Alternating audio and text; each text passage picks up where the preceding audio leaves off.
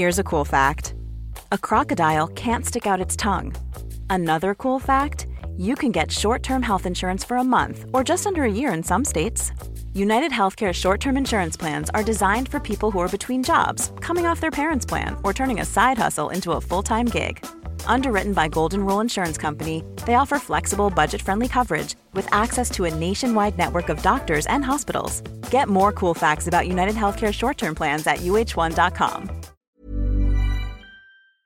Hormoner är en naturlig och livsnödvändig del av kroppen. Ändå finns det en stor okunskap kring hormoner och vi märker att många inte känner till hur menscykeln eller olika preventivmetoder fungerar. Den här okunskapen kan skapa en rädsla för hormonbehandlingar eller hormonella preventivmetoder och också göra det svårt att veta om och när man ska söka vård för mensrelaterade besvär. Hormoner diskuteras ofta i media, men ibland saknas en vetenskaplig grund för informationen och osanningar och myter sprids och får fäste. Vi på Babys podcast tror att kunskap kring kroppen och dess funktioner bidrar till en stärkt självbild och ett ökat välmående hos kvinnor. Det är ju just därför vi gör den här podden. Kunskap är makt helt enkelt. Därför vill vi tipsa om en hemsida där du kan få den vetenskapligt grundade fakta du behöver och förtjänar. Hormonguiden.se är ett initiativ av Gedeon Richter och är en hemsida framtagen i syfte att öka kvinnors kunskap om hormoner. Som barnmorska och gynekolog gillar vi verkligen den tydliga informationen med bra bilder, strukturerad genomgång av menscykel och preventivmedel. Gör dig själv en tjänst och skaffa dig mer kunskap om din kropp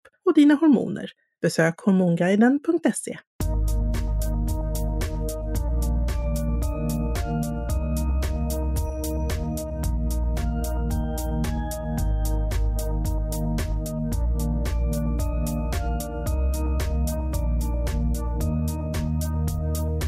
Nu kör vi igång årets sista podcast. Under senaste delen av året så har vi ju gjort en fantastisk resa, Karin. Det har vi gjort, det var jättekul. Du är fortfarande förlossningsläkare, va? Ja, det är jag. Ja, och jag, Carina, är barnmorska. Vi har gjort en poddresa, Babys podcast. Och vem visste att det skulle bli denna succé? Det var verkligen kul. Det trodde man inte när du ringde mig och sa, ska vi starta en podd? Så tänkte jag, nej, men det kan inte jag för jag är ju doktor. Men man kan göra vad som helst. Bara om man har bra team och tror på det man gör. Det här har varit jätteroligt. Vi har ju hållit igång nu i, vad blir det? 10-11 avsnitt har vi gjort i år. Och fler kommer. Men vi är ju fantastiskt tacksamma för alla otroliga nedladdningar. För fina mejl och kommentarer har vi fått. Meddelande på Instagram och på vår blogg och så vidare. Så det är ju kul. Men det har varit väldigt spännande att träffa våra gäster. Och jag tycker så här att du summerade det lite grann. Berätta, för det har ju hänt grejer i deras liv. Det har du ju gjort. Vi har träffat gäster. Clara Lind, Sveriges mästerkock 2017, som var hos oss och vi pratade... Ja, vi nämnde ju, eller hade som rubrik, bulle i ugnen. Och vi pratade ju mycket mat med henne förstås. Hon fick barn i november, en liten Kasper. Hon var ju gravid då, så vi pratade mycket hur man äter under graviditet och tips inför förlossningen. Någonting som jag tycker är lite gammalmodigt, omodernt uttryck är det här att äta för två. Alltså det är ju det i alla fall för mig. Jag tänker att det känns mer som en ursäkt till att kunna få äta vad man vill och ännu mer under graviditeten. Hör du ofta det, Clara? Är det många som säger att du ska göra det eller är det mer en egen känsla? Det här är väl mer en egen uppfattning, alltså ja, det är så här jag har sett hur många runt omkring mig, inte nämna några namn, nej men att folk äter bara, de bara kör på. Så jag vet inte, man kanske blir lite provocerad. För man ska väl inte äta så mycket? Ska man det? Man kan säga så här att det behövs extra energi under graviditet, men det är ganska så lite. En graviditet är indelad i 3 stycken delar som vi kallar första, andra och tredje trimestern, och det betyder alltså 3 månader. Då kan man säga så här att under de första 3 månaderna då behövs det 100 kalorier extra per dag. Under månad 4, 5 och 6 behöver vi 300 kalorier extra per dag.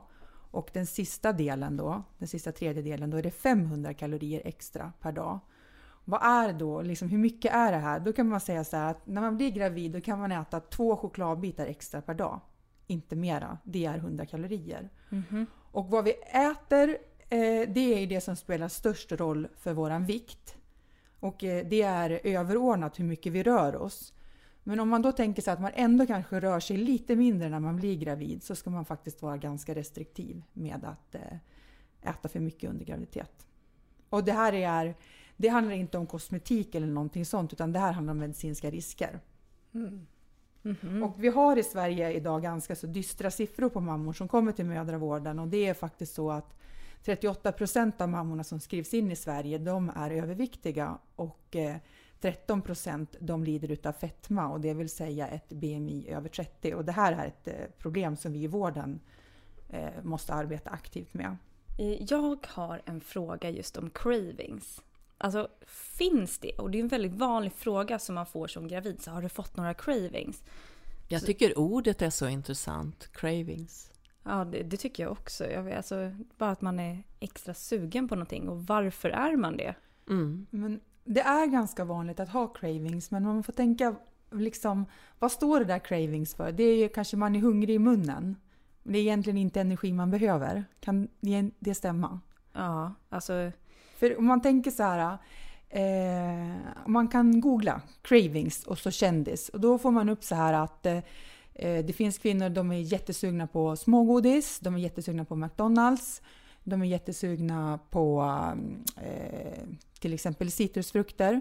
Det är ju inte så att vi har några faktiska brister på smågodis under graviditet. Men däremot så är det så här att graviditet, det påverkar hela kroppen. Om man är en person som är lite känslig för svängningar i blodsockret, så under en graviditet så blir man ännu mer känslig. Och det är mera att man, inom citationstecken, botar sig själv genom att stoppa någonting i munnen som kanske egentligen förvärrar. Mm. Och då till exempel, om du tänker så här, jag mår illa, då är det lindrande att äta snabba kolhydrater. Eller till exempel en del kan känna sig lindrade utav apelsiner eller citronvatten eller kolsyrat vatten. Det handlar egentligen inte alls om några faktiska brister, utan jag tror mer att det här, när man tror att jag är sugen på det för att jag behöver det, det lever kvar i någonting gammalt som kallas för pika. Har du hört det ordet? Pika-syndrom? Ja, men det har jag hört. Jag har googlat det till och med. Ja, bra där, googla. Men då i alla fall så är det så här att pika, det betyder skata. Och, på latin. Mm. Och då tänker man så här, liksom pika, man snappar åt sig någonting. Och då var det så där förr i tiden, undernärda kvinnor som åt väldigt ensidigt, gick ut och slickade på murbruk och käkade krita. Mm. Och idag i Stockholm eller i Sverige så är det faktiskt så att det finns inte den typen av undernäring längre. Så det handlar sällan om brist, utan det handlar om sug. Okej, så cravings är alltså hittepå egentligen? Nej, det är inte hittepå, men nej, det är en realitet, men det är inte så att man behöver alla de här sakerna som man känner sig sugen på.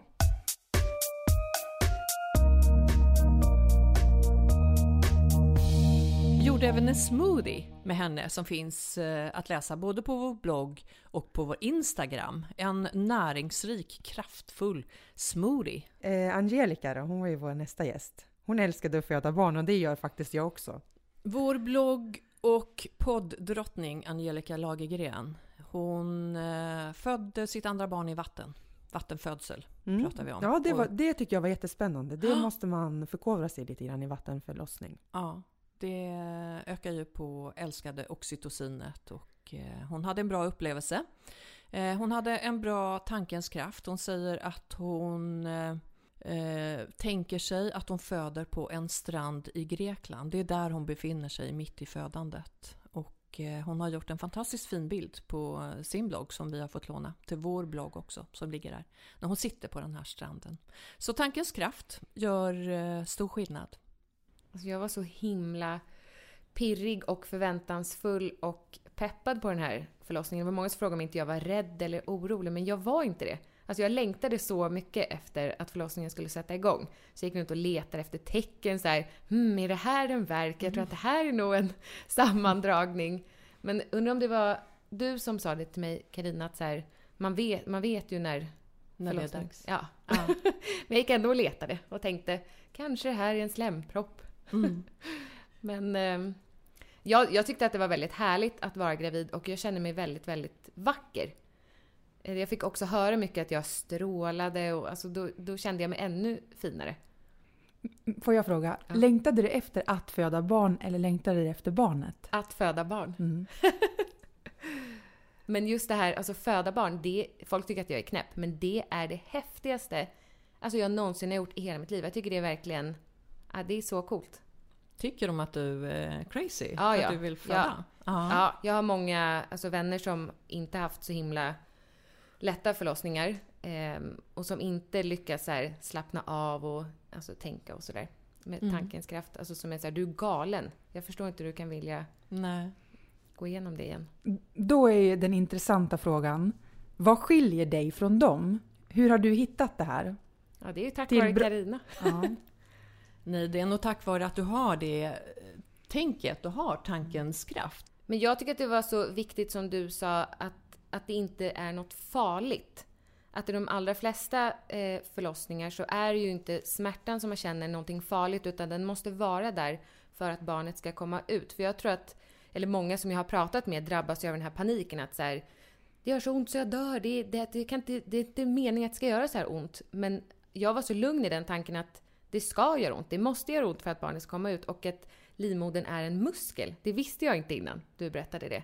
Nej, det var så. Nej, jag hade ingen aning om det. Nej, och att den liksom skulle jobba. För jag skulle beskriva en sammandragning som alltså krampliknande känsla, och att den liksom släpper precis som en kramp gör. Att det då blir en paus. Precis. Ja. Och som jag brukar säga och som jag sa då också, att ta bort det där negativa ordet smärta och se kraften an.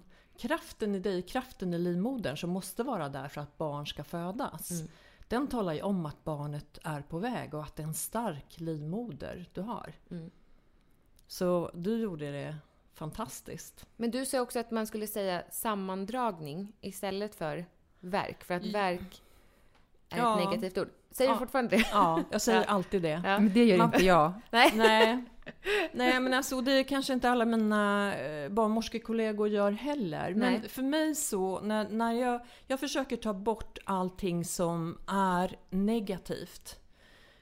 Ordet verk känns omodernt och det känns som att det är ett negativt ord. Och därför så tycker jag att sammandragning eller kontraktion, det har för mig en mera kraft i det. Så jag väljer ordet sammandragning eller kontraktion.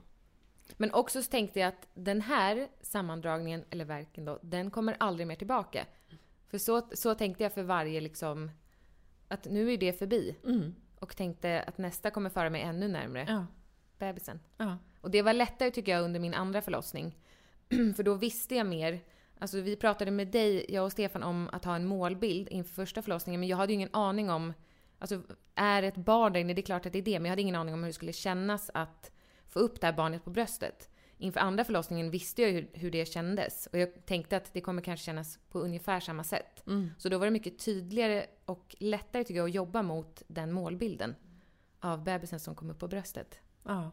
Jag har ju ändå försökt dela med mig av mina förlossningar. Och jag vet att många kan störas på att jag är så himla positiv. Men det måste ju få vara min upplevelse av hur jag tycker att förlossningarna har varit. För folk säger, du kan inte säga att det inte... Alltså bland annat min tvillingsyster.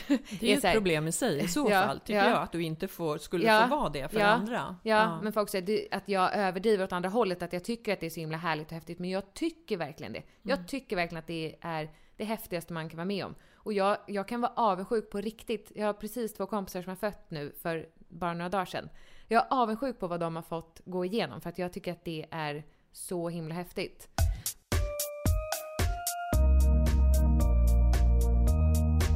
Just ja. Och sen har vi ju Vanja också, när vi pratade kejsarsnitt. Det gjorde vi live på Sveriges största barnmässa. Underbara barnmässan i Älvsjö utanför Stockholm. Men då sa ju du till mig innan vi gick upp på scenen, alltså jag tror att hon är gravid. Ja. Du hade rätt. Jag hade rätt.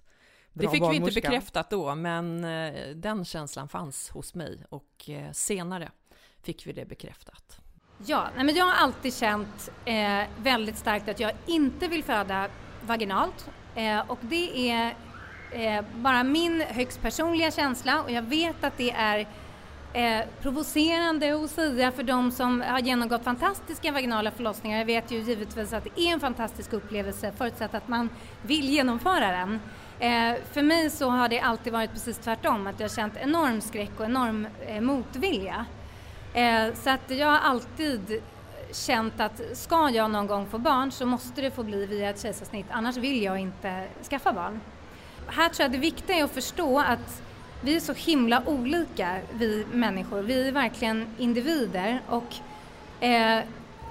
för mig är det är inte 100% logiskt varför jag inte vill föda barn vaginalt. Jag förstår att med ren logik att det förmodligen skulle gå jättebra. På samma sätt som jag förstår med ren logik att jag förmodligen skulle fixa ett bungee jump jättebra. Eller jag skulle förmodligen överleva och ligga 4 timmar i ett badkar fullt med spindlar. Men det betyder inte att inte hela min kropp skriker att jag vill inte det här. Det spelar ingen roll vad ni erbjuder. Jag vill inte, jag kan inte. Det är liksom att det sitter så djupt rotat att det är ingen logik som råder på det lite grann. Men vad var det du var rädd för med den vaginala förlossningen? Framförallt 2 saker. Den första tror jag många kanske kan identifiera sig eller känna igen sig oavsett om man tycker att en vaginal förlossning känns lockande eller inte, eller att man känner sig trygg med det. Och det är just att förlossningsvården känns som, tyvärr, som en inte helt trygg plats. Att man inte vet om man får komma till det sjukhus som man var inställd på. Jag kan också uppleva att det här upplägget som vi har i Sverige med att en barnmorska som man kanske känner sig fantastiskt trygg med och som man älskar och sen är det dags för liksom det svåraste skedet i förlossningen, då slinker hon från sitt skift. Vilket jag också har förståelse för, men det skapar också en otrygghet och vem vet vem man får därefter, och det är det viktigaste man ska göra hela sitt liv, och det känns som att den här individen man ska samarbeta med som ska guida en genom det här otroligt stora händelsen. Tänk om man inte känner att man klickar, vad ska man göra då om man ligger där, man kanske håller på i 20 timmar och man är supertrött och så det var liksom den ena farhågan, att jag rent generellt sett inte riktigt känner mig trygg i den förlossningsvård som vi kan erbjuda idag. Och den andra biten är någonting som vi inte pratar tillräckligt om, tycker jag, vilket är de förlossningsskador som man faktiskt riskerar. Man vill gärna utmåla vaginala förlossningar som riskfria kontra kejsarsnitt som riskbenägna, eller man ska säga, men det finns risker med vaginala förlossningar också, och då pratar jag inte bara om det här att barn kan fastna och få syrebrist, utan jag menar att en risk är också att med urinläckage eller att gå sönder eller att jag tycker helt enkelt att vi kvinnor, vi förväntas acceptera de här eventuella skadorna, och vi förväntas liksom tycka att det är 100% okej, därför att vi har ju ändå fått ett barn, så att vi ska liksom vara tacksamma och inte böla så mycket över det, medans jag känner att nej, men det är inte okej att förutsätta att det ska vara okej för att man får ett barn som pris. Och man hade aldrig använt den argumentationen på en man, upplever jag. Jag kan inte se det här samtalet framför mig, att en läkare sitter med en man och säger att ja, din penis kommer förmodligen se annorlunda ut, du kanske inte kommer kunna använda den på samma sätt, du kanske inte kommer njuta av sex, kanske inte resten av livet.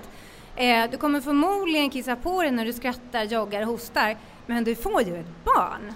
Alltså jag känner att så här, den grejen finns inte. Jag blir så arg över att vi förväntas tycka att det är okej bara för att vi kvinnor alltid har varit så. Och det kanske kan vara okej förutsatt att eftervården tar hand om en och behandlar en som en drottning. Att de liksom ser till att allting som inte känns bra ska kännas bra. Jag tycker inte att det är orimligt att man ska kräva att man ska få vara fin i sitt underliv. På samma sätt som man vill känna sig bra i sin övriga kropp. Jag tycker inte att det är löjligt och narcissistiskt och utseendefixerat. Jag tycker snarare att det är en rättighet att man ska få känna att ens egen kropp, det är min kropp. Och jag vill gärna känna mig lika bekväm med den innan jag föder barn som efter. Det där tycker jag att du säger väldigt bra, och jag tror att vi i vården, vi skriver faktiskt under på allt det där. Men då måste jag fråga dig en fråga. Vad kände du till för risker med kejsarsnitt? För man kan ju säga så här, vid en vaginal förlossning så kan man få skador. Vid ett kejsarsnitt så får ju 100% av alla mammor skador som vi reparerar då när vi har tagit ut barnet och syr igen. Så det är ju inte så att det ena är en riskfri metod. Absolut. Och vad kände du till om konsekvenser av ett kejsarsnitt? Alltså jag tror att jag kände till ganska mycket, precis som vad jag upplevt i alla fall. Jag har pratat med enormt många kvinnor som har upplevt samma liksom, rädslor som jag. Min erfarenhet är att de kvinnorna är extremt pålästa vad gäller kejsarsnitt kontra vaginala förlossningar, just eftersom man vet att man kan inte valsa in, beställa det och säga att det här vill jag ha. Och sen så säger man att stampar man foten i golvet och kräver det. Utan det är ju inte så det går till, utan du måste ju faktiskt övertyga en rackars massa människor på vägen och visa att du är insatt och att du förstår riskerna. Så att, men jag känner till att snittbebisar ofta har vatten i lungorna när de kommer ut, eftersom de inte trycks igenom den här vaginala kanalen. Jag känner till att man får ju ett ärr på livmodern, vilket kan ställa till problem, och gör det i ett fåtal fall om man vill ha flera barn till exempel. Det finns ju också det här att vill man ha 5 barn så kan man inte föda 5 barn med kejsarsnitt, eller man rekommenderar ju starkt att man inte gör det därför att livmodern kan spricka. Så det är ju inte ett alternativ heller om man vet från början att man vill ha många barn. Där var ju jag väldigt medveten om att det är 2 barn max som jag kommer skaffa eller försöka få. Kan vi få lite barnmorsketankar på de här senaste minuterna? Absolut. Nej, men jag håller med dig, Vanja. Vi ska bemöta varje unik person i där du är, och har du rädslor så ska du få information. Du ska få god information om den vaginala födseln, likaså om ett kejsarsnitt.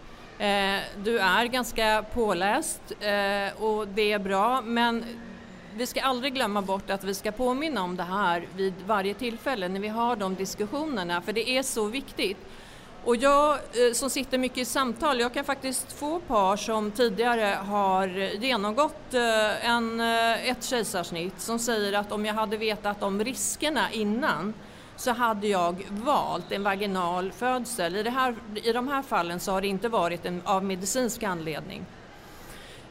Och då kan jag undra, var fallerar det då? Har vi inte informerat tillräckligt bra, eller har man inte lyssnat? Alltså det får vi ju inte svar på förstås. Så därför så tror jag att det bästa vi kan göra, det är att bemöta dig där du är och se hur vi tillsammans kan få dig att föda vaginalt. Vi vet att vi pratar i alla fall så som att det skulle vara bättre för dig och för barnet. Men är det så att man har den känslan som du har, då producerar du ju knappt några födande hormoner om du skulle föda vaginalt. Så det skulle troligtvis, nu är det några som kommer hänga mig, men troligtvis så är det väl så att du skulle få ett akut kejsarsnitt. För att min kropp skulle motarbeta? Ja, din kropp skulle motarbeta därför att du inte vill. Det skulle kunna gå, men det finns en risk för att det skulle bli ett akut kejsarsnitt. Nej, men det tror jag är en grundfråga här, att vi skulle inte få en trygg, om vi skulle nu tvinga dig till en vaginal förlossning där för 4 år sedan, det skulle inte blivit en trygg mamma. Du skulle känt dig extremt obekväm, och det hade inte slutat i en bra förlossning. Även om vi kanske hade drivit en vaginal så skulle inte du tänka tillbaks på det här, och vilken härlig dag när jag fick mitt barn, utan du skulle tänka tillbaks på dagen när jag blev tvingad att föda vaginalt. Men jag kan säga, om vi går tillbaka där med risker för barn eller risker för mamma. Vi som arbetar inom kvinnosjukvården, läkare och barnmorskor. Nu pratar jag lite för mig själv här. Men jag tänkte bli kirurg från början, men blev då istället gynekolog och förlossningsläkare. Och kom med ett kirurgiskt intresse. Men efter 5 år inom kvinnosjukvård så är man feminist och arbetar enbart för kvinnorna. Blir det fler barn? Det finns önskemål om det i alla fall, ja. Jag har landat i det efter att ha en 3,5-åring som är god som guld. Efter år 3 där blev det väldigt mysigt. Fram tills dess var det väldigt jobbigt. Så att nu har man börjat kunna landa i att ja men absolut, fler barn, nu ser man lite vad man får också, hur liksom mysigt det är när man har kommit över den här pucken. Så. Det är payback time. Ja men precis. Blir det kejsarsnitt då i så fall? Det blir det. Det blir det? Ja. Ska du komma till Danderyd? Det kommer det bli. Det kanske kommer bli du som snittar mig, Karin. Vad Välkommen. spännande. Får man göra det eller är det lite nojigt sådär om man känner patienten? Då kanske det är så här lite man slinter med kniven för man blir nervös. Och jag. Nej, men vet du, jag har faktiskt assisterat på ett kejsarsnitt där jag kände patienten. Och jag fick tårar i ögonen när barnet kom upp, så man ska nog inte snitta sina vänner. Nej.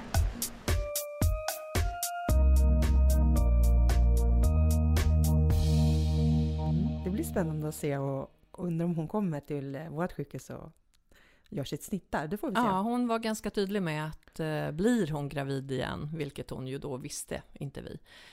Då ville hon ju absolut göra ett kejsarsnitt till. Så den utvecklingen följer vi. Vi kanske får träffa henne under graviditeten här nästa år. Det hoppas vi på. Ja, det vore trevligt. Och så träffar vi ju Mikaela Laurén, en av världens bästa boxare. Och det är ju också en kompis till dig, Karin. Det är en av mina favoriter och där snackade vi om att ha ägg i frysen och fertilitet efter 40. Det gick väldigt snabbt allting. För att när jag beslutade mig för att göra det här så hade jag en liten lucka innan jag skulle gå matcher igen.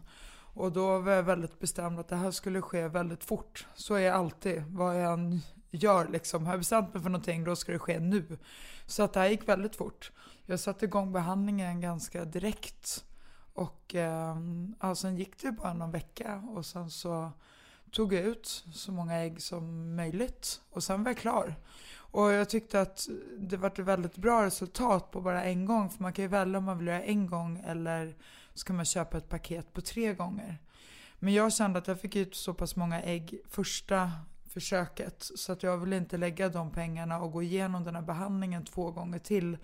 Utan jag kände att förhoppningsvis kommer jag kunna försöka på egen hand. Och kanske lyckas få första barnet. Och gör jag inte det så har jag ändå några liksom reservägg på banken. Jag var ju precis 40 år när jag och Karin började prata om det här och vi visste att då var det kanske nästan för sent. Men jag lyckades övertala dem och fick en tid i början av juni förra året. Så att de har legat frysta i lite mer än ett år, 1,5 år snart tror jag. Och anledningen då till att man har de här att man har åldersgränser, det är ju för att alltså, det finns en form av etik i det här. För det är ju en business. Man kan inte säga att det är någonting annat när det görs liksom, kommersiellt och man betalar. Men man ska ju tro då när man stimulerar att man ska få en bra utgång. Och då bör man ha en kvinna som är under 38 år. Och sen så är det ju också så att vid återinförandet så ska kvinnan inte vara över 45. Och det är av medicinska skäl att det är farligt att skaffa barn om man är 50 eller 55. Ja, men det är som jag nu. Jag fyller 42 här i januari. Och jag känner att jag ska nog gå en match till. Så att, och den kommer antagligen vara nu i vår. Och då känner jag då kanske jag ska börja liksom försöka skaffa barn i sommar. Och då vet ju inte jag om det kommer kunna gå på egen väg. Jag hoppas det, men jag vet inte. För då är jag ändå 42,5 år. Men då känns det ändå skönt att veta att jag har de här äggen. Men då kanske det kommer ta ett tag och liksom göra IVF-behandling och så. Och jag känner att jag vill inte bara ha 1 barn. Jag vill ha 2 barn. Jag vill att mina barn ska ha ett syskon. Ja, men då kanske jag blir 45 när jag skaffar andra barnet. Är jag för gammal då? Man kan säga så här, det är ganska stor skillnad på 50 och 45. Det är gammalt att föda barn vid 45 års ålder. Men jag tror på dig. Ja, det är bra. Men Karin, det är väl också så att kvaliteten på äggen ju äldre man blir försämras något? Ja, kvaliteten på äggen försämras, men de här äggen, De är frysta. De är frysta. De är vad de är. Ja, precis. Men jag menar, ju äldre man blir så försämras äggkvaliteten generellt. Så att det innebär, om du skulle plocka ägg när du var 25 mot att du är 35 eller 45, så har man, fast det är då du säger att man har kollat kvaliteten innan. Ja, det här första provet som man tar, AMH, det visar dels reserven, men det har också en del att göra med kvaliteten på äggen. Men skulle jag till exempel nu kunna göra det AMH-testet bara för att se om jag har några bra ägg kvar, om jag ska försöka själv innan jag kör IVF?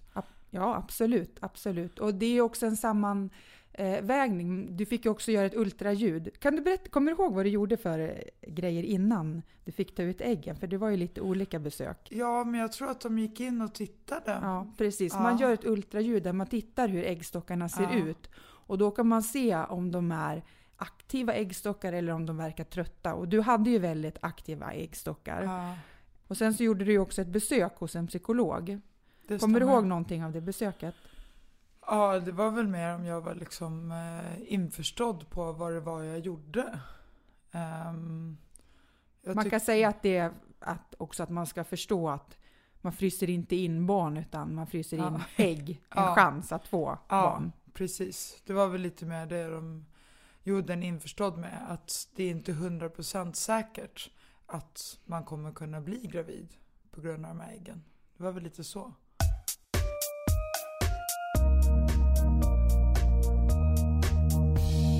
Och sen sa ju vi också i programmet att hennes karl borde fria, och det har han faktiskt gjort. Och i förrgår fick jag faktiskt en inbjudan till bröllopet. Nej, har du fått? Ja. Det gick väldigt snabbt. Yes. Vad trevligt.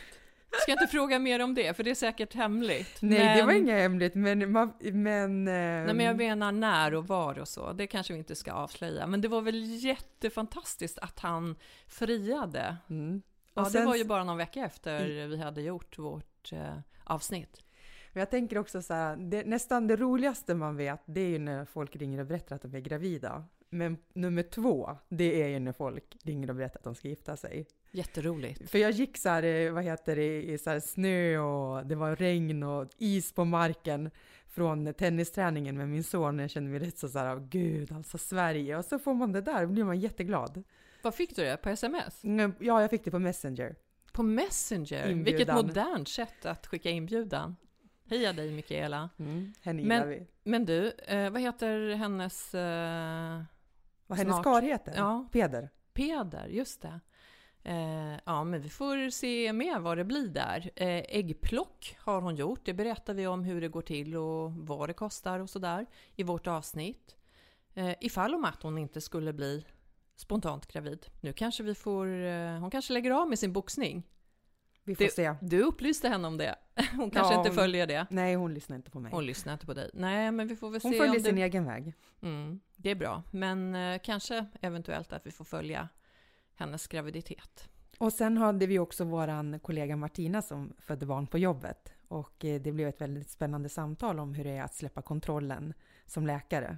Ja. Jag har ju också fött barn på Danderyd, men det var ju innan jag var verksam på förlossningen, så det var annorlunda. Och vi pratar om att vara trygg med personal som man känner, med sina kollegor.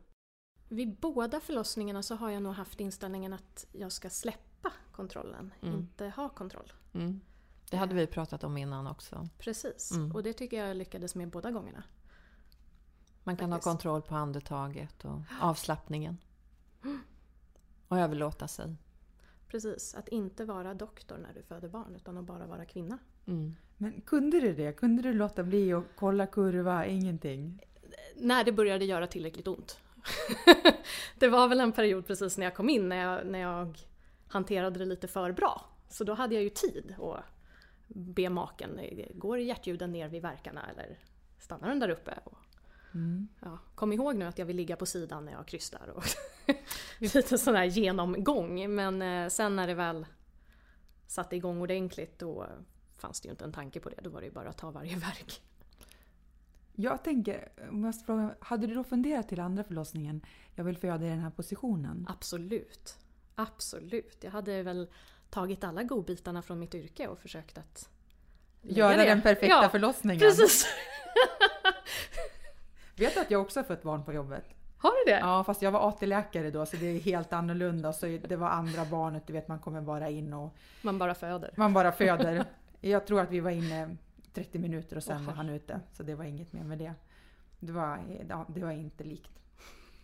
Hur tyckte du att det var att vara på BB då? Väldigt nyttigt skulle jag säga. Det är jätteviktigt att vara patient ibland när man är doktor. Se det från andra ögon. För du jobbar ju även där. Jag jobbar även där. Jag hade jobbat väldigt mycket där under den här graviditeten. I och med att jag inte kunde gå jourer hela vägen och kanske inte skulle vara på förlossningen. Så då var jag mycket på BB och det var ju samma personal som jag hade haft vid mina sidor som tog hand om mig nu och det var väldigt roligt. Kunde du släppa kontrollen där? Det är nästan en fråga till personalen. Jag tror att jag var jättejobbig patient. Var du? Jag tror det. Ringde du på klockan hela tiden? Inte hela tiden, men jag bad nog om lite extra kontroller. Och kontrollerade lite själv och hade mig. Jag måste flika in igen, för jag var ju faktiskt där ett pass och jobbade. Du var inte jobbig. Var jag inte det? Nej, det var du inte.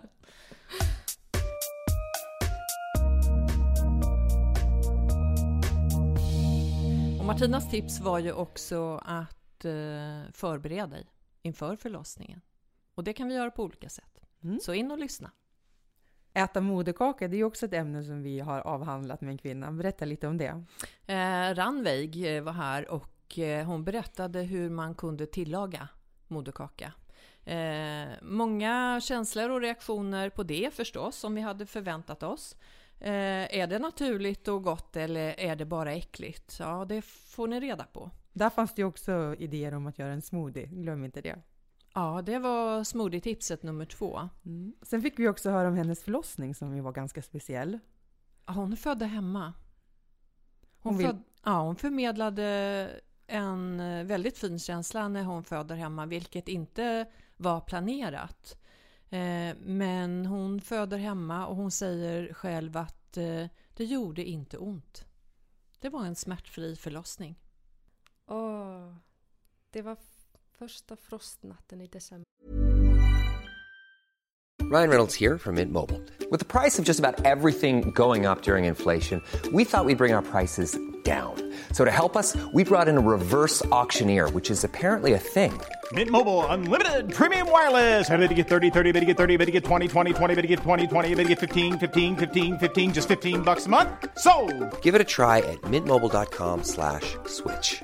$45 up front for 3 months plus taxes and fees. Promo rate for new customers for limited time. Unlimited more than 40 gigabytes per month. Slows full terms at mintmobile.com.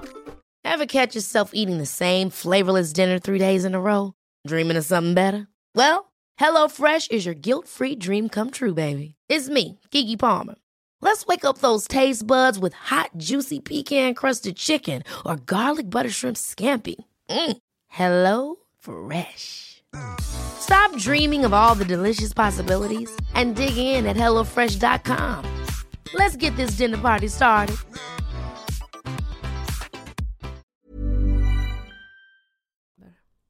Det var en fantastisk början. Ja, det låter underbart. 21 december vaknade jag klockan 3 på natten vid ett klick i magen. Och jag visste exakt vad det var. Det var vattnet som gick. Så det var bara att springa in på badrummet och inse att ja, nu har vattnet gått. En timme senare började värkarna. Och det är det mest fantastiska jag har upplevt. Alltså, jag njöt. Det var helt underbart. Så julgranen var tänd in i vardagsrummet. Det var inga andra lampor tända. Jag hade förlossningsboll som jag satt på och gungade på. Partnern hade inte riktigt lika lugnt som jag. Han i panik packade förlossningsväskan och jag pekade hit och dit vad han skulle komma ihåg och packa ner. Och medan jag bara satt och var i min lilla bubbla och mådde hur bra som helst.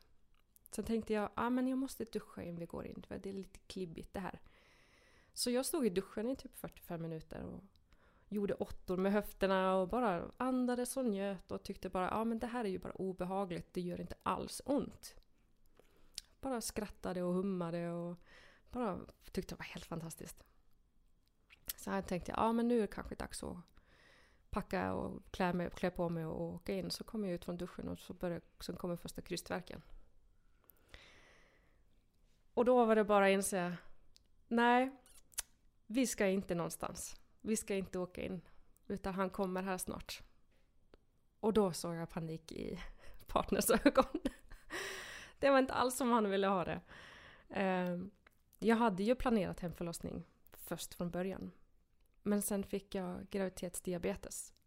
Och då hade jag ställt in mig på en hemförlossning på sjukhuset istället.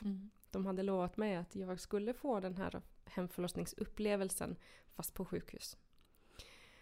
Och det var ju helt fantastiskt och jag var helt accepterad med det. Men nu blev det så att han föddes hemma istället på vardagsrumsgolvet med dolan i telefon. Att dola mig, för hon hann inte fram. Ja, jag dör nästan, men jag förstår att det var en fantastisk upplevelse för dig, men som läkare, jag får kåra på ryggen. Och jag tycker det är magiskt. Det var helt magiskt ögonblick. Tills ambulansen kom. Ja, men när du är trygg och föda. Helt trygg. Hur lång tid tog det från att du kände det här första när vattnet gick tills att... 3,5 timmar. Du planerade att föda den här ungen hemma, eller hur? Du lurade din partner. Ja, precis. Man skulle kunna säga det. Att, oj då, jag råkade föda hemma. Men det blev faktiskt så. Jag väntade på att det skulle göra ont. Och det gjorde inte det. Så inte jag väntade. Det var obehagligt. Men det gjorde inte ont. Men hur gjorde ni med avnavlingen? Ja, där var jag väldigt stenhård. Rör inte navelsträngen. Vi väntade på att moderkakan kom ut. Sen ville de klippa av navelsträngen. Jag sa nej. Så de hämtade en sån vit kräkpåse och stoppade moderkakan i. Så vi åkte tillsammans, jag, bebis och moderkakan i en kräkpåse i ambulans in till förlossningen. Så att han avnavlades inte förrän, jag tror 1,5 timme, kanske upp till 2 timmar efter förlossningen. Och då var det den var helt tom, vit och slapp och fin. Ja. Du hade då innan bestämt dig för att du skulle ta del och äta moderkakan. Ja, det var väldigt viktigt att jag skulle äta moderkakan den här gången. På grund av framförallt då din tidigare förlossningsdepression. Precis. Så hur gjorde du med den här moderkakan då som till en början satt fast i navelsträngen till bebisen och som ni klippte inne på sjukhuset? Den åkte in i kylskåp direkt och stannade i kylskåpet på förlossningen tills vi åkte hem. Då hämtade jag den och la den i sån kylväska och tog med hem. Och sen stod den i kylen och nu pratar vi, nu är det jul. Det var ju 21 december. Och jag orkade inte riktigt att tillaga den precis då. Jag var trött efter förlossningen och hade mycket annat att tänka på. En bebis som ammade liksom var 30:e minut. Det var inte riktigt möjligt att bara lägga han ifrån sig och börja tillaga moderkaka i 3 timmar. Så det finns faktiskt en rolig bild från julen. 24 december det året. Så finns det en bild där moderkakan gottar sig i torkugn. Precis bredvid spisen där jag håller på att laga julmaten. Så äntligen när jag hade då tid att laga mat. Nu hade mjölken kommit ju. Så han sov lite längre. Så passade jag på att göra julmaten och lite moderkaka. Hela buffén? Hela buffén. Men du litade inte på att överlåta det här till din man? Eller vad säger din man? Vägrar? Han vägrar. Han tycker att det är så äckligt. Men jag kan förstå honom. Ja, det gör jag också. Jag har full förståelse och jag gjorde det här så diskret som möjligt. Jag vet att han inte vill alls. Så att jag gjorde det så diskret som möjligt så han inte behövde varken se eller höra eller lukta. Så jag bad honom, om det skulle vara så i de här momenten som jag hade, så var han inne på sitt kontor. Och sen gick jag in och sa att nu är det fritt fram, nu kan du komma tillbaka. Och jag lovar, jag har inte använt någonting av våra skålar eller bestick eller någonting. Det har inte kommit in någon kontakt med det överhuvudtaget. Så nu kan du komma ut igen. Men mådde du bra efter den här förlossningen? Jag mådde jättebra efter förlossningen. Ingen depression efteråt? Nej, och inga baby blues heller. För du kapslade in moderkakan? Jag smakade... Eller åt du på annat sätt? Jag tog en råbit också. Vilken dag? Den 24 december. Den 24? Ja, när jag höll på att tillaga den. Ja. Så smakade det. Så tänkte jag, men alltså, jag får ju ofta frågor hur den smakar. Så nu har jag en chansen att smaka den. Och det här är min, så att, varför inte? Så jag smakade en råbit och sen kapslade jag in resten.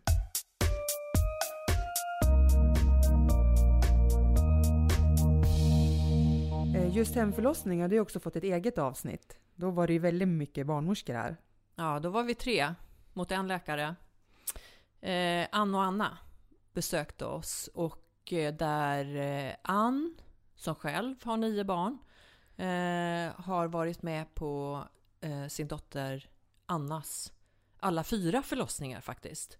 Det som framför allt är den stora fördelen för kvinnan då, det är ju att man känner de som ska vara med. Att man föder på en plats som man själv har valt. Och att det är lugn och ro. Det är det absolut viktigaste för att det ska gå bra. Och är bra fördelar. För barnets del så är det ju så att när den här lilla bebisen kommer ut så är det föräldrarna den träffar. De får vara i fred med sin bebis. Otroligt mycket lugn och ro för bebisen också. Vi backar, vi bara tittar och de tar till sig sin bebis. På det sätt som de själva vill. Vi är inte där och stör överhuvudtaget. Vi klipper ingen navelsträng, oftast är den kvar i 2 timmar efter barnet är fött. Vi gör egentligen ingenting alls mer än att avvakta och se vad som händer. Och det tycker jag i alla fall att det känns som att bebisarna får en väldigt bra start i livet. Och familjen får en väldigt bra start i livet. För mig är det jätteviktigt. Tar de flesta kvinnor eller partnern emot sitt barn? Mer eller mindre gör de. Eftersom så många föder på alla 4 eller på knä på golvet innebär ju det att man har en mjuk madrass. Det är nära, barnet kan liksom ramla ut på golvet så att säga, eller på madrassen, och kommer ju då mellan kvinnans barn, så det är lätt för henne att ta upp barnet eller bara ta på barnet. Det är lite olika hur vi gör när vi får våra bebisar. Men vi är inte där och stör överhuvudtaget. För det är ju så att när man föder barn hemma så föder man helt på sina egna villkor och förflyttar sig också då precis som man önskar så att säga. Så att man hamnar ju i den förlossningsställningen som känns bäst för en. Och min erfarenhet då, efter att ha fött hemma, det är ju att alltså, barnmorskornas händer, de kan ju vara ganska långt ifrån ändå. Eller de är där som en trygghet runt omkring, men det är ju mycket mer hands-off vid en hemförlossning, upplever jag. Och ändå så är det inte ökad risk för storbristning. Den är ju minskad.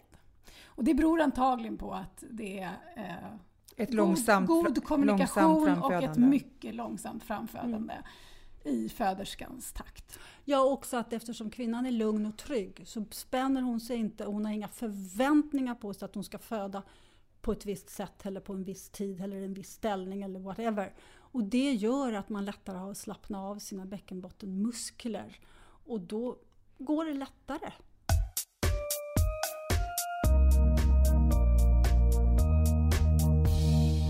Anna valde att föda 3 hemma. Och varför inte den sista? Ja, det får ni reda på i Babys podcast, episod 8. Ann Söderlund, det blev ju ett väldigt känslosamt avsnitt. Ja, det gjorde det. Hon berättade om graviditet och medberoende. Det är ju svårt att definiera ett medberoende om man inte själv har satt ord på det. Och det var ju det som Sanna hjälpte mig med, och det är ungefär 7 år sedan. Innan så tycker jag att jag famlade runt ganska mycket. Jag undrade varför jag kämpade och ändå så kändes det bara som att jag levde i ett kaos. Så jag skulle bara vilja definiera medberoende för er som känner att ni också lever i någon form av kaos och undrar varför alla era liksom vedermödor och ansträngningar inte liksom ger och bär någon frukt. Att vara medberoende handlar ju om brukar jag säga att man vaknar upp på morgonen och man direkt tänker på någon annans behov. Barnen måste man ju tänka på, för de klarar sig inte utan en man, en chef, en förälder. Att hela ens egna jag och man sätter någon annans behov främst. Då tycker jag att man är i ett medberoende. För att meningen om du ska kunna vara en bra mamma eller pappa eller syster eller chef eller någonting, det är ju att du står stadigt liksom i dig själv och tänker på dig själv i första hand för att kunna hjälpa andra. Och är du medberoende, då gör du inte det, utan det är hela tiden undrar hur han mår eller undrar hur hon mår och undrar hur jag ska göra för att det ska bli bra och den ska må bra hit och dit. Jag brukar säga att man har en kidnappad hjärna, och jag tycker att det är ett bra uttryck, för att det är inte klart här inne. Det behöver inte vara ändå när man har lite ADHD och när man är en virrig person. Men allting går ut på att tänka hur man ska hjälpa den här andra personen. Och det här funkar ju såklart inte i längden. Och den här personen som hela tiden blir hjälpt då kan ju, som man av naturliga skäl gör som människa, utnyttja det lite och också spela på det. Man får dålig självkänsla. Alltså ett medberoende kan ju faktiskt leda till dödlig utgång om man inte tar tag i det. Och det där kan jag känna så mycket, att jag känner mig så otroligt ensam i mitt medberoende till mitt ex. Att jag är så här, jag vill inte säga någonting, för dels var jag en offentlig person och dels så trodde jag på allvar, vilket man alltid tror, att man var ensam om det här. Jag tänkte, det är som stigmatisering och skam och skuld, att man inte så här kan ta hand om sin familj som jag kände. Vilket gjorde att jag skulle kamouflera med ännu större födelsedagskalas, dyrare resor, fina presenter, fina kläder. Men i mitten satt mig där och skrek om hjälp. Så det här är ett otroligt ansvar, både för er som barnmorskor, men som oss som liksom vänner, systrar, chefer. Ja, omsorgen att se de här små subtila liksom, ropen på hjälp. Som man inte ens kanske, jag trodde inte att jag behövde hjälp. Men vad skulle ett sånt rop kunna vara till exempel? Ja, men det är ju egentligen bara att ställa en enkel fråga. Hur har du det hemma? Men skulle du svarat ärligt på den då? När du bokade den dyra resan och det dyra barnkalaset? Jag tror lite som med allt annat, att jag kanske inte hade svarat helt sanningsenligt första gången. Men som barnmorska så träffas man ju som tur är flera gånger. Tredje gången tror jag att allting hade fallit, och då hade jag nog bett om hjälp. Så att, jag tror på det där att fråga flera gånger. Men vi hade en diskussion, Carina och jag, häromdagen. Och det var inför att vi skulle träffa dig om medberoende. Och så frågade jag Carina, tänker du mycket på medberoende? Och då svarade du nej. Och så gick jag till mig själv, jag har jobbat 10 år som läkare. Många gånger har jag tänkt på medberoende. 5 av de åren är på en kvinnoklinik. 0 gånger. Och hur många gånger på morgonmöte har vi pratat om medberoende? 0. Jag vet inte någon i vården under de år som jag har jobbat att vi har tagit upp det.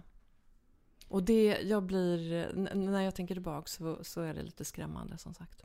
Man kan ju se ibland, till exempel om man tittar på mannen då i förlossningsrummet, så kan jag tänka så här: oh my god, han är knarkare, det här kommer inte gå bra. Men då säger man till sköterskorna och barnmorskorna, ja, men har ni ringt SOS och har det varit en orosanmälan? Men så mycket mer tror jag aldrig att jag har gjort. Men jag har ju heller inte mamman kontinuerligt, utan det är punktinsatser. Så det är ju i så fall mödravården där man skulle hitta ingångar. Jag tror att det är så här, som med alla andra strukturer i samhället, att man ska skydda den som faktiskt är förövaren. Nu är ju liksom missbruk, alkoholism och så, det är ju en sjukdom, så jag tycker man ska se på det på samma sätt som man kan se på cancer eller någon annan sjukdom. Men å andra sidan så är det ju så här att det är ju kvinnan i det här fallet som inte har fått något stöd under sin graviditet. Och att föda barn när man mår dåligt och lever i en otrygg relation, det påverkar ju såklart så otroligt mycket.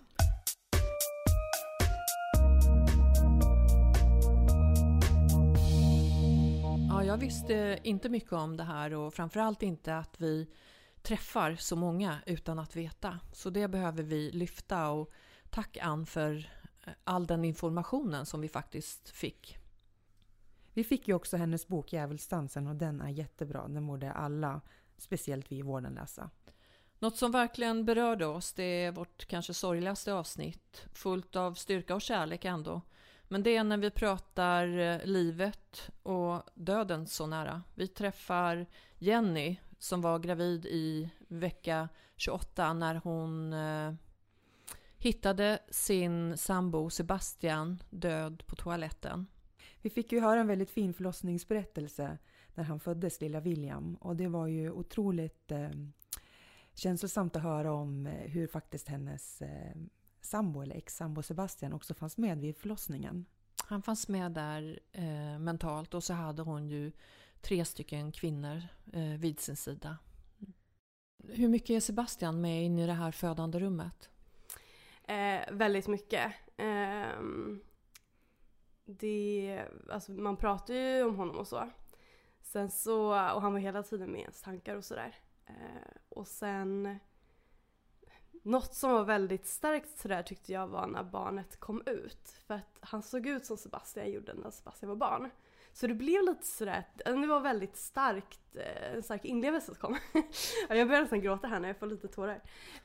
Men det var väldigt starkt och det är kul sådär i efterhand nu, det kommer lite tårar på mig, att se bilderna. För att vi alla tjupte ju. Så att, ja men det var väldigt fint var det. Ja. Och sen efteråt så man är ju så slut efter förlossning att man hann ju inte riktigt liksom tänka så mycket annat än att nu har jag ett barn och så bryr jag lite vad ska jag göra?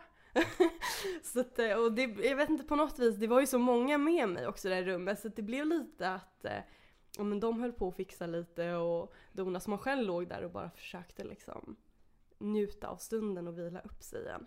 Hur var det sen på BB? Ja, jag fick ju stanna kvar 2 dagar här för mig. För jag hade för högt blodtryck då. De ville ha koll på det. Och där fick jag ju också väldigt mycket hjälp. Jag hade en tjej som kom in. Hon var väldigt, väldigt gullig. För hon både kollade William, hon kollade mycket just mig där. Hur jag mådde och pratade om det här med Sebastian och så. Och det var väl för att se att jag inte hamnade i någon förlossningsdepression. Men just där och då var det, jag hamnade aldrig i något sånt utan jag var bara så glad över barnet. Att men jag kände bara lycka. Gjorde jag.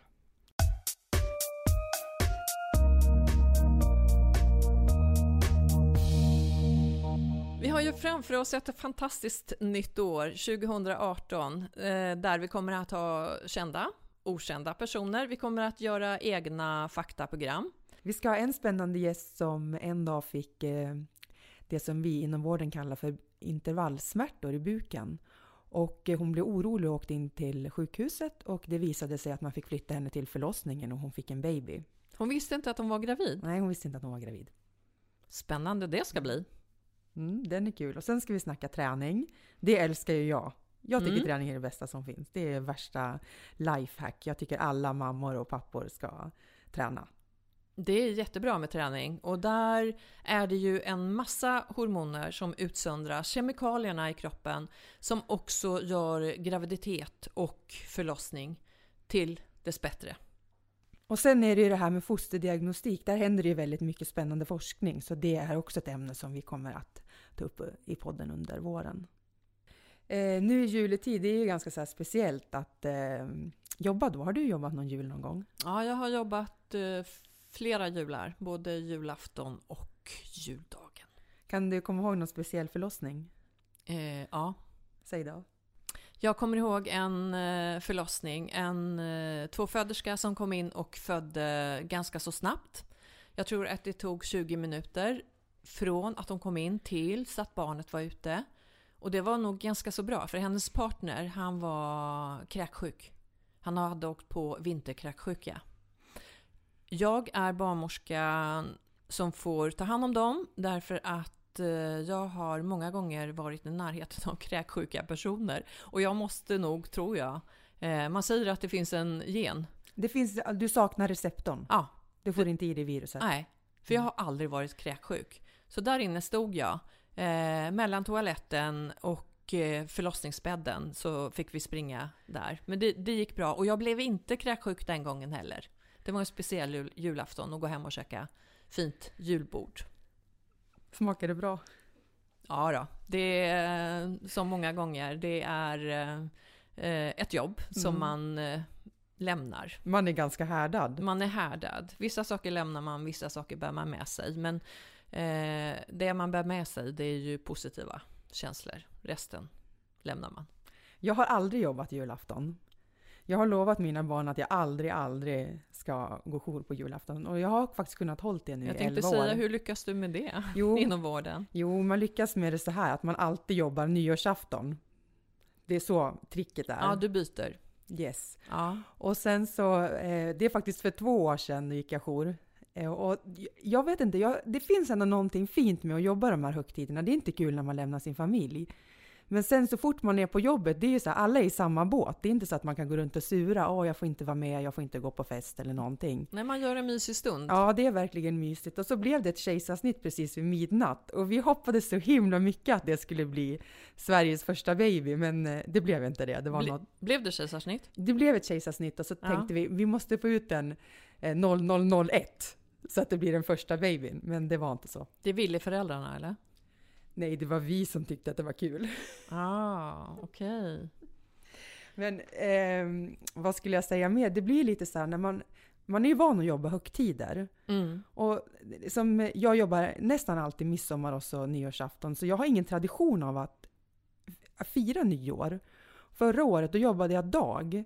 Och så kom jag hem och så skulle vi åka till min bror. Och jag är så himla trött och jag har aldrig firat nyår nästan, så jag sa till mina barn, Hur gör man? Ja, det frågade jag också. Nej, men jag ställde in alltihopa och sen tvättade jag. För vi skulle åka till Åre dagen efter och så tänkte jag så här, gud alltså, någon hade sagt till mig när jag var 22 år att du står i tvättstugan när klockan är 23:50. Ja. Då skulle man dött, men det spelar ingen roll. Nej.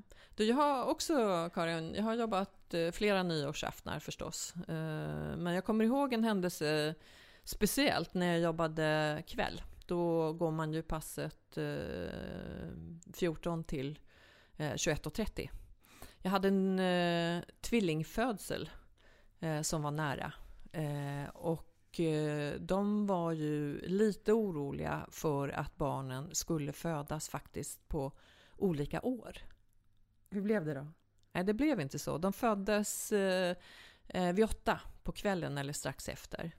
Båda barn förstås. Men var det den mammans första och andra barn eller var det andra och tredje barn? Det var första och andra. Första och andra barn. Ja. Så då är hon ju lite oberäknelig förstföderska, man vet inte riktigt. Nej, exakt. Hade man fött barn innan så hade man kanske lite mera kunnat se på progressen. Men här så visste vi inte. Så de timmarna, de hade lika gärna kunnat varit där runt klockslaget. Nu blir det 2 bebisar på samma tvillingar. Men jag har en annan grej. Det är också för 1 år sedan. Men jag vet inte om man ska bjuda på sig själv, men jag gör det nu. Kör. Ja. Då var det så här. Du vet, man är stressad. Man ska hinna alla grejerna på jul. Och så, jag måste hinna till barnens skolavslutning. Och så jobbade jag natt. Julavslutning i kyrkan. Och rulla köttbullar samtidigt? Nej, sånt gör inte jag. Och då i alla fall så sa min son när jag gick på kvällen innan, han bara, mamma, lova att du kommer på julavslutningen. Jag bara, jag lovar, jag kommer hinna. För man rapporterar 8. Och sen så tänkte jag, men då hinner jag till 9 till kyrkan.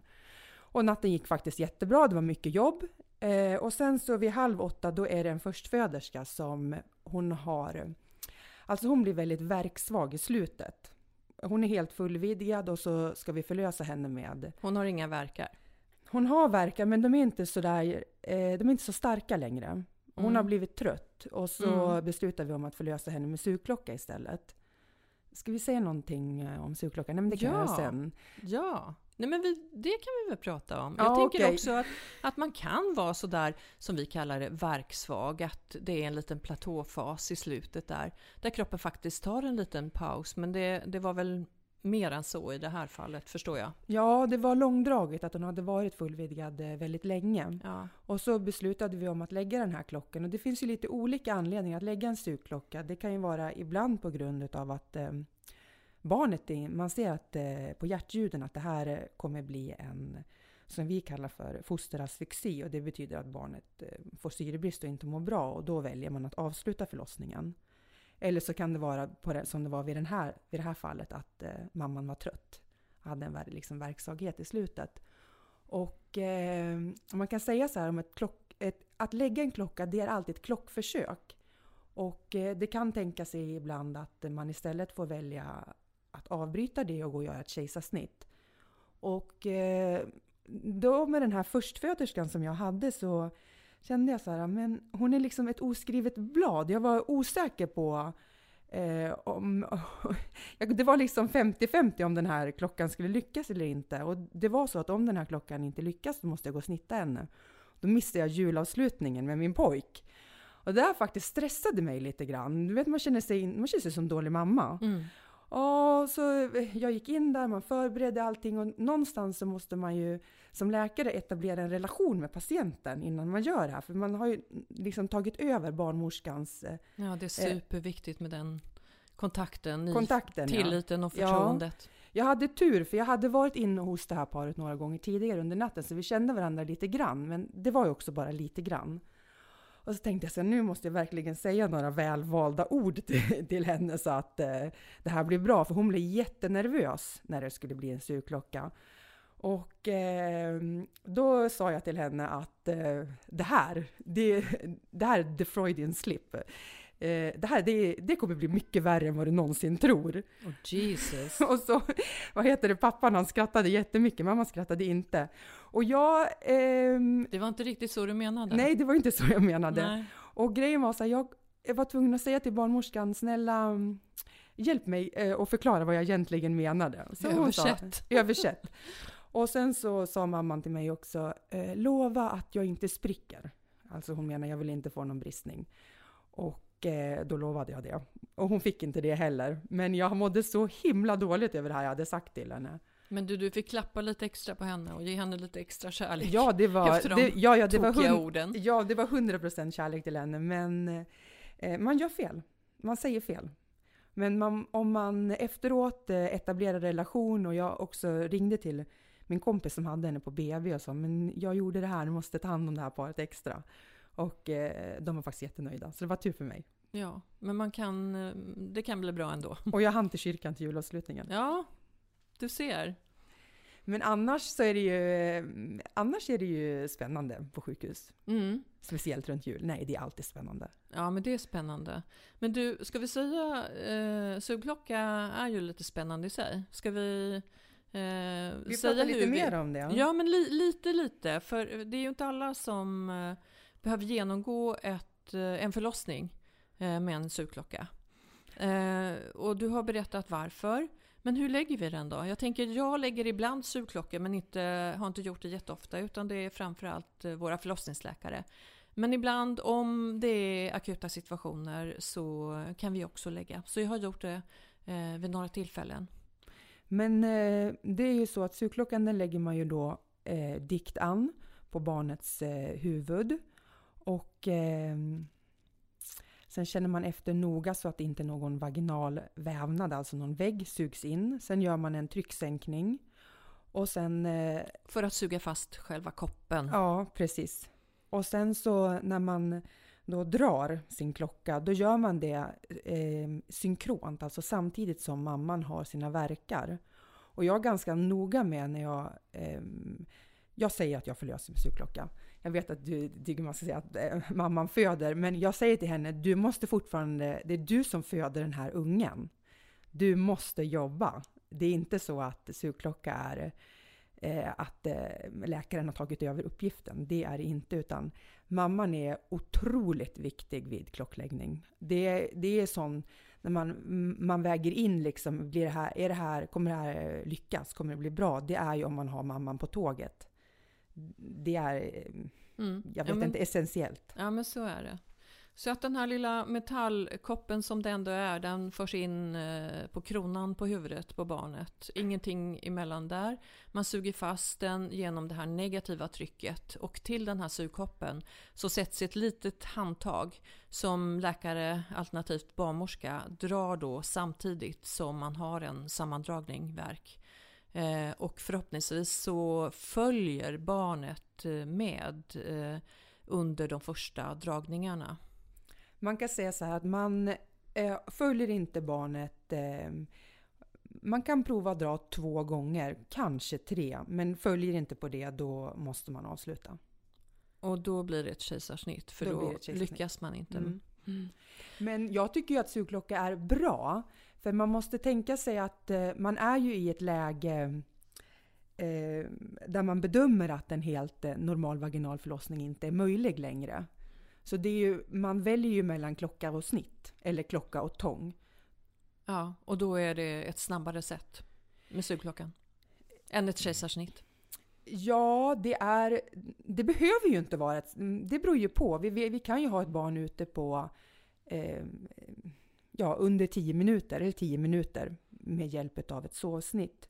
Och det är väl ungefär så lång tid en klocka tar också. Om man tänker att man vill lägga ju ofta en bedövning i bäckenbotten på mamman innan. För det tänkte jag säga, det är viktigt att vi lägger den här bäckenbottenbedövningen. För att det blir ju ett mer forcerat sätt att föda på. Och då är det viktigt att vi ser till att mamman är så bedövad och så smärtlindrad som det bara går. Och så tömmer vi blåsan, och det är för att skapa utrymme för barnet. Men även om det är så att man forcerar, så är det ju att i det här sista skedet när man förlöser ungen och huvudet, då praktiserar vi ju också det här långsamma framfödandet. Även fast det är en klocka. Det är ju en avvägning mellan hur snabbt man tycker att man behöver förlösa den här ungen och mammans bäckenbotten. Så det är ju inte alla som behöver få någon bristning på grund av sugklocka. Nej, det är inte alla som behöver få en bristning, men det är ju vanligare med bristningar vid instrumentella förlossningar. Och där pågår ju väldigt mycket forskning just nu. Det tycker vi är positivt. Ja, det är ju flera studier vad jag förstår, så att kanske att vi får följa dem under nästa år också. Absolut. Jag får ofta frågan om kommer bebisen att se ut så här? För det är ändå så att med sugklocka som man har sugit fast och gjort de här dragen, så blir barnets huvud mer omformat. Man ser lite, om man så får kalla det, coneheadad ut. Det är en svullnad som går ner, oftast inom första timmarna. Ibland kan det ta något dygn, men oftast inom första timmarna. Och det är också så att där den här sugklockan har suttit, där har barnet, inte alltid men ofta, ett blåmärke. En liten blödning som blir under huden, och där kan man se att den har det här blåmärket. Och för att vi är extra försiktiga med de här bebisarna och tänker att den kanske har ont där sugklockan har suttit, så ger vi Alvedon till alla små nyfödda bebisar som har blivit födda med sugklocka. Och det ger vi då i stjärten. Jag tänker på en till grej som jag skulle vilja säga om sugklocka. Och det är ju att när man lägger en klocka, då har ju någonstans den normala förlossningen övergått i någonting annat. Och då är vi ju mera förberedda. Så faktiskt, ibland tror jag att mammor kanske blir rädda, för att det fylls ju på med en hel del folk på rummet när man lägger en sugklocka. Man är inte längre en undersköterska, en barnmorska och den födande kvinnan och partnern, utan det är 2 barnmorskor. Det kan vara 1 eller 2 undersköterskor, det är 1 eller 2 förlossningsläkare, och det finns alltid en barnläkare. Inne eller utanför rummet? De brukar ofta stå utanför rummet, det är lite olika. Ja. Och allt det här är ju för att få en backup. För vad vi kallar sugklockor, det är ju en instrumentell förlossning. Och med det så kan det bli mera komplikationer, och vi är förberedda alltid, och därför fler personal. Carina, nu måste vi avsluta. Jag är lite för snabb att avsluta, och så ska vi hinna planera mer spännande saker inför våren. Ja, vi har ju jättemycket spännande. Men du, jag tänker först och främst de här högtidsdagarna eller stunderna som är nu, att vi också tar det lite lugnt. Ha det härligt. Ha det härligt. Gör bra saker och få igång må bra-systemet. Lite mindfulness, lite meditation är bra emellanåt. Ja, jag ska ju köra skidåkning. Ska du? Min pappa frågade mig igår, vill du åka Halvvasan med mig? Och så tänkte jag, herregud, jag har inte åkt längdskidor på 11 år. Men jag sa ja. När ska du göra det? Ja, det var i slutet av februari. Jaha, ska du träna i stan då, tills dess? Nej, men jag ska träna. Nej, men... Du kör rullskidor inne i city? Ja, men jag tänker så här, jag har så fett bra pannben så även om det inte hinner bli någon träning så kommer jag klara det. Ja, du ska köra halvvasan utan träning? Nej, men jag ska prova att träna i alla fall. Ja, det låter spännande. Vi får se hur det blir med det. Ja, jag ska åka till Mallorca och köra tankens kraft, tror jag. Det tycker jag är bra. Jag ska tanka inför nästa år då vi har mycket roligt. God jul alla fina lyssnare, gott nytt år. Vi önskar förstås alla jättemycket kärlek och att ni lyssnar på oss i framtiden. 2018 kommer att bli ett underbart år. Så häng med oss först och främst på vår Babys podcast Instagram. Vi har en blogg som heter Babys blogg och sen går ni in på där poddar finns och lyssnar på våra episoder fram tills nu, snart nya ute. Så ett riktigt gott nytt 2018 med massa kärlek till er alla. Hej då! Hej då!